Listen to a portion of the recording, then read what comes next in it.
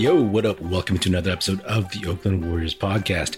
I'm Patrick, flying solo. I hope you all stateside enjoyed a nice, relaxing Memorial Day weekend. We all know that the Warriors got some much needed time off and rest, and the Celtics are the team that the Warriors will now face in the finals. The Warriors, of course, have home court advantage. They would have had it over the Miami Heat if they had closed the deal, but obviously they didn't. First off, I just gotta say, again, I'm just really thankful that we get to see the Warriors in the finals, that we get to see the core three and maybe even the core four with Andre Iguodala, Steph, Clay, Draymond, and Andre in the finals again, running out there, competing for a championship. It's cool that this whole run has been new teams that they've been facing. These are the up-and-comer teams that showed up over the last few years since the Warriors fell off in 2019.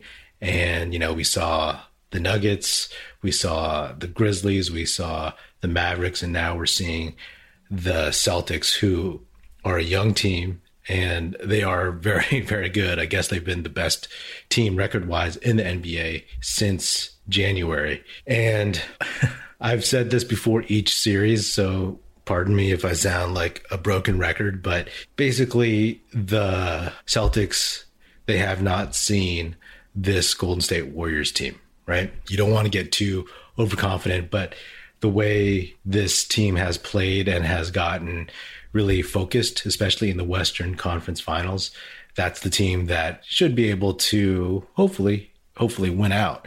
The Celtics, now they just have an opportunity, a few days, to scout the Warriors, plan for stuff, watch a lot of tape, and see how this new team, the team that when the playoffs started had never really played together in its form beyond maybe 11 minutes, right, during the regular season. Now there's some tape on them and they can see the tendencies and all that stuff. That being said, I will go out and say that I think the Warriors will win this series in 6 games if a couple things happen, right? If you listen to this show, I talk about some of the same stuff, and I do it because it's true, right? First of all, the Warriors can't have a ton of turnovers. Now that the Warriors are in the playoffs and everybody's focusing on them so much, they all know, national media, casuals, whatever, they all know that the Warriors are very, very prone to turnovers. There's a lot of passing in their offense, and so the ball moves a lot, so there's a lot of potential for steals. But also, you've seen Draymond, Steph take a lot of risks. Jordan Poole dribble off his foot, slip, and lose the ball. All kinds of stuff like that. So in general, the Warriors usually win if they keep their turnovers around 10 or 12 per game. And that is going to be a huge problem with this Celtics team because they have such a good defense. They switch everything, and they have guys who can cover the perimeter at all positions, more or less. And so if they start forcing the Warriors into like 15, 20, 22, even more turnovers a game, then that's going to be very, very problematic. So if they're able to keep their turnovers and limit them and be smart with the ball, then I like their chances.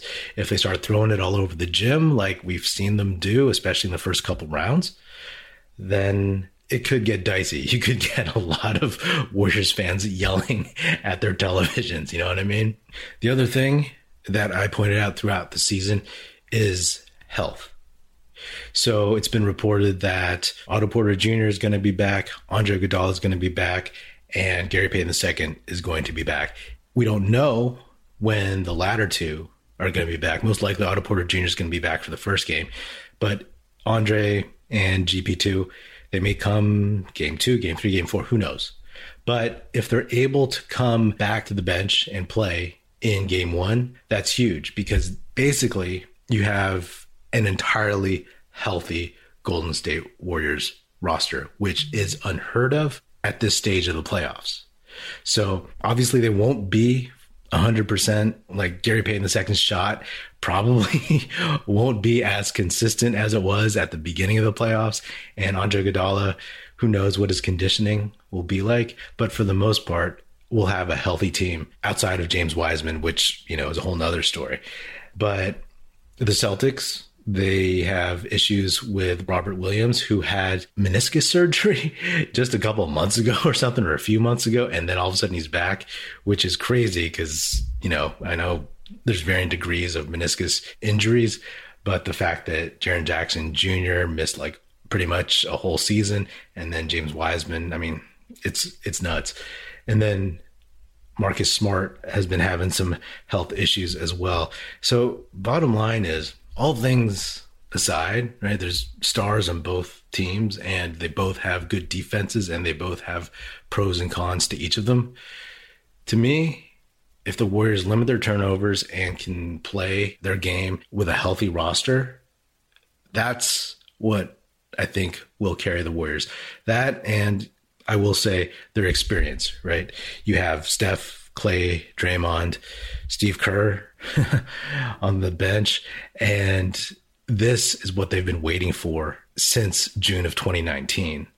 And I don't expect them to take that opportunity for granted. So there will be ups and downs, but I lean on them to leave it all out on the court. And I know that they'll have their moments where they're not hitting shots, where Clay is pressing, where Draymond is throwing fast break passes way ahead of people out of bounds.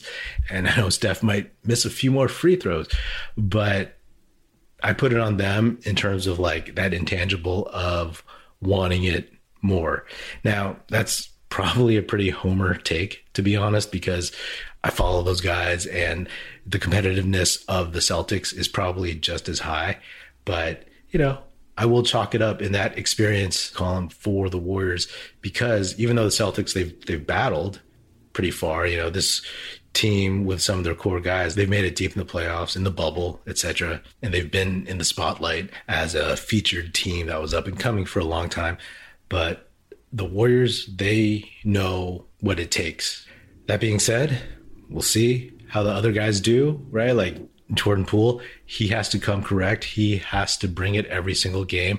And also on the defensive end, that the Celtics are going to come after Steph and Jordan Poole the same way Dallas did, the same way Memphis did. It's just the way it goes. But the Warriors, they got to figure out a way around that. And I think that they can. Again, if they play their game and they keep it clean and with a healthy roster, those are the things that will allow them to win the finals. Now, when you look at the Celtics, they have Jayson Tatum, who apparently now is one of the top 5 players or something, or the top 10. And I like him. He's a great talent. I haven't watched him a ton in his career outside of the playoffs and random games on weekends over the years, but I'm very curious to see how he performs. I know he can shoot. I know he's big. I know he's very skilled. Mid-range, can score at all 3 levels, all that stuff. But I want to see him prove it, that he could do it on the main stage. I don't know if he can. I don't know if he's that guy. And again, that's a homer take. I fully admit I don't watch him that closely. But right now, I don't fear him the way in the past you fear LeBron James or Kawhi Leonard in the playoffs. You know what I mean? Or even John Morant, right? So I could be proven wrong, but right now I need to see it.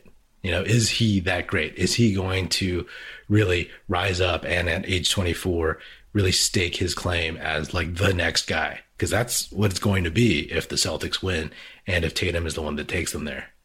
It's going to be interesting too, because Andrew Wiggins is most likely going to be the one guarding him from the start of the game, and he's going to be on him the most. And Wiggins has done an amazing job, as I've talked about, in these playoffs. He did what he could against John Morant. He did what he could against Luka Doncic. He's been rebounding nonstop, playing tough, doing his thing. But as great as those other guys are, Jayson Tatum is just a whole nother beast, right? I mean, he got both Ja and Luka got theirs. They went off for like 30, 40 points. You know what I'm saying? So it's not like Wiggins just shut them down. But John Morant, athletic as hell, but small. Luka Doncic, big and strong, but not that athletic. Jayson Tatum, bigger, stronger, and just as athletic, if not more, than Andrew Wiggins. So I'm curious to see how he approaches that challenge and how it turns out, because he'd kind of be facing like a better version of himself on both ends of the court, right? Like, I guess technically Jayson Tatum's kind of what Minnesota and the rest of the league was hoping Andrew Wiggins would be drafted number 1 in 2014. So I'm really curious about that. Watch out for that. And in terms of Jayson Tatum and the Celtics in general, it's like, are the Celtics really that good? You know, they struggled against a Miami Heat team who a lot of people thought like the Warriors could have handled a lot more easily. But as we all know, it's not just on paper, it's about matchups. And the Grizzlies were probably the worst matchup for the Warriors in the postseason. And the Celtics are the second worst matchup, right? I'm very curious to see how these adjustments go for the Warriors, how they come out in the first couple of games. And, you know, it's one of those things like defend home court, but also just the Warriors offense is so different from what everybody else does that it can catch some teams off guard, even if the Celtics have a few days to prep for it. But you just have to go in there and, as I said during the Mavericks series, punch them in the mouth and just get those first 2 games before they start really, really adjusting, right? The Jordan Poole who shows up in games 1, 2, and 3 and usually plays pretty well before they start focusing on him, or, you know, maybe he has like a couple of cold games. We need him to show up at the beginning of this series as well and secure those first 2 games, right? And just really, really just get this Warriors team ahead of steam, put some doubt in the Celtics' minds, right? Like, they do have some vets. Marcus Smart is a vet. Al Horford is a vet, but, you know, maybe still with Jaylen Brown and Jayson Tatum, you can get some doubt going in their minds if this Warriors team starts rolling early. The NBA playoff action is nonstop at DraftKings Sportsbook, an official sports betting partner of the NBA. This week, new customers can bet just $5 on any team to win and get $150 in free bets if they do. Looking to turn a small bet into a big payday during the NBA playoffs? With DraftKings same-game parlays, you can do just that. Create your own parlay by combining multiple bets like which team will win, total made threes, total rebounds, and more, and boom, you have a shot at an even bigger payout. Right now, all customers can place a same-game parlay with 3 or more legs and get a free bet back up to $25 if one leg doesn't hit. Download the DraftKings Sportsbook app now. Use promo code TBPN. Bet $5 on any NBA team to win their game and get $150 in free bets if they do. That's promo code TBPN only at DraftKings Sportsbook. Minimum age and eligibility restrictions apply. See show notes for details. With about a week off, the Warriors hopefully don't look out of rhythm, out of sync. That's the big worry about a long break. Also, they can't come out sloppy, like I've mentioned, with turnovers and stuff and bad shots and hunting shots, but also believing their own hype, right? There's been a lot of press across the country on all major outlets, on every platform, every type of media, audio, video, TV, anything, right? Where everybody is singing the Warriors' praises. I've done it. We all know it. We've all done it, right? But what the Warriors can't do is all of a sudden just assume that it's just going to go their way. I'm guessing the vets won't think that, and they'll remind the young guys not to think that way. But also the young guys have to just feel that for themselves, right? They just have to come correct from the very, very start of this series, because if they lose one of the first 2 games at home, then obviously that's just going to be, it's going to be rough. You know, it's going to be rough. People are starting to look at the Warriors right now as the Warriors again. So it behooves the team to make the Celtics feel that way as well, remind them of that. And it'll be interesting to see too, like how the Warriors defense holds up and how they just deal with the Celtics bigs, right? Robert Williams, about the same size, maybe a little bit heavier than Kevon Looney. Like I said, has an injury, but can the Warriors figure their way around that, right? They had problems with Steven Adams. When Steven Adams was gone and they were playing the Mavericks, for a while they were just running just at the rim. Will they be able to get some of those shots off against these Celtics? So it'll be interesting. It'll be interesting. You know, a lot of people also talk about You'll hear the stat that the Celtics are the only team with a winning record versus Steve Kerr's Warriors during this run. But I mean, what's the point of that, right? Like those Celtics teams with Isaiah Thomas and Avery Bradley or the Kevin Durant teams, like what does it really matter? And then you can't really count the last 2 seasons where the Warriors have had 2 down years. So like those records are just more superstition than anything else of substance. And then I look at the 2 games from the regular season and you can pull some things out of it, but overall, like the personnel for each team was different. I mean, every team has had its own kind of maturation process to get to this point. So it really is just a question of, from the Warriors side to me, there's a lot of things you could point out. You could point out like, individual players, how they'll play. Will Clay be, Clay that's 95% old school Clay, or will he be like 65% old school Clay, right? You can point out these guys and how they'll shoot and all these other little things. But to me, the common denominator is the turnovers and the advantage of having a healthy lineup. If the Warriors' healthy lineup can't beat this team, then, the Celtics, good on them. They were better. They were peaking more than the Warriors at this particular time. But as of now, I'm sticking with Warriors in 6. I don't know how the first 5 will go to get to 6, but that's what I'm holding to, and that's what I'm hoping for.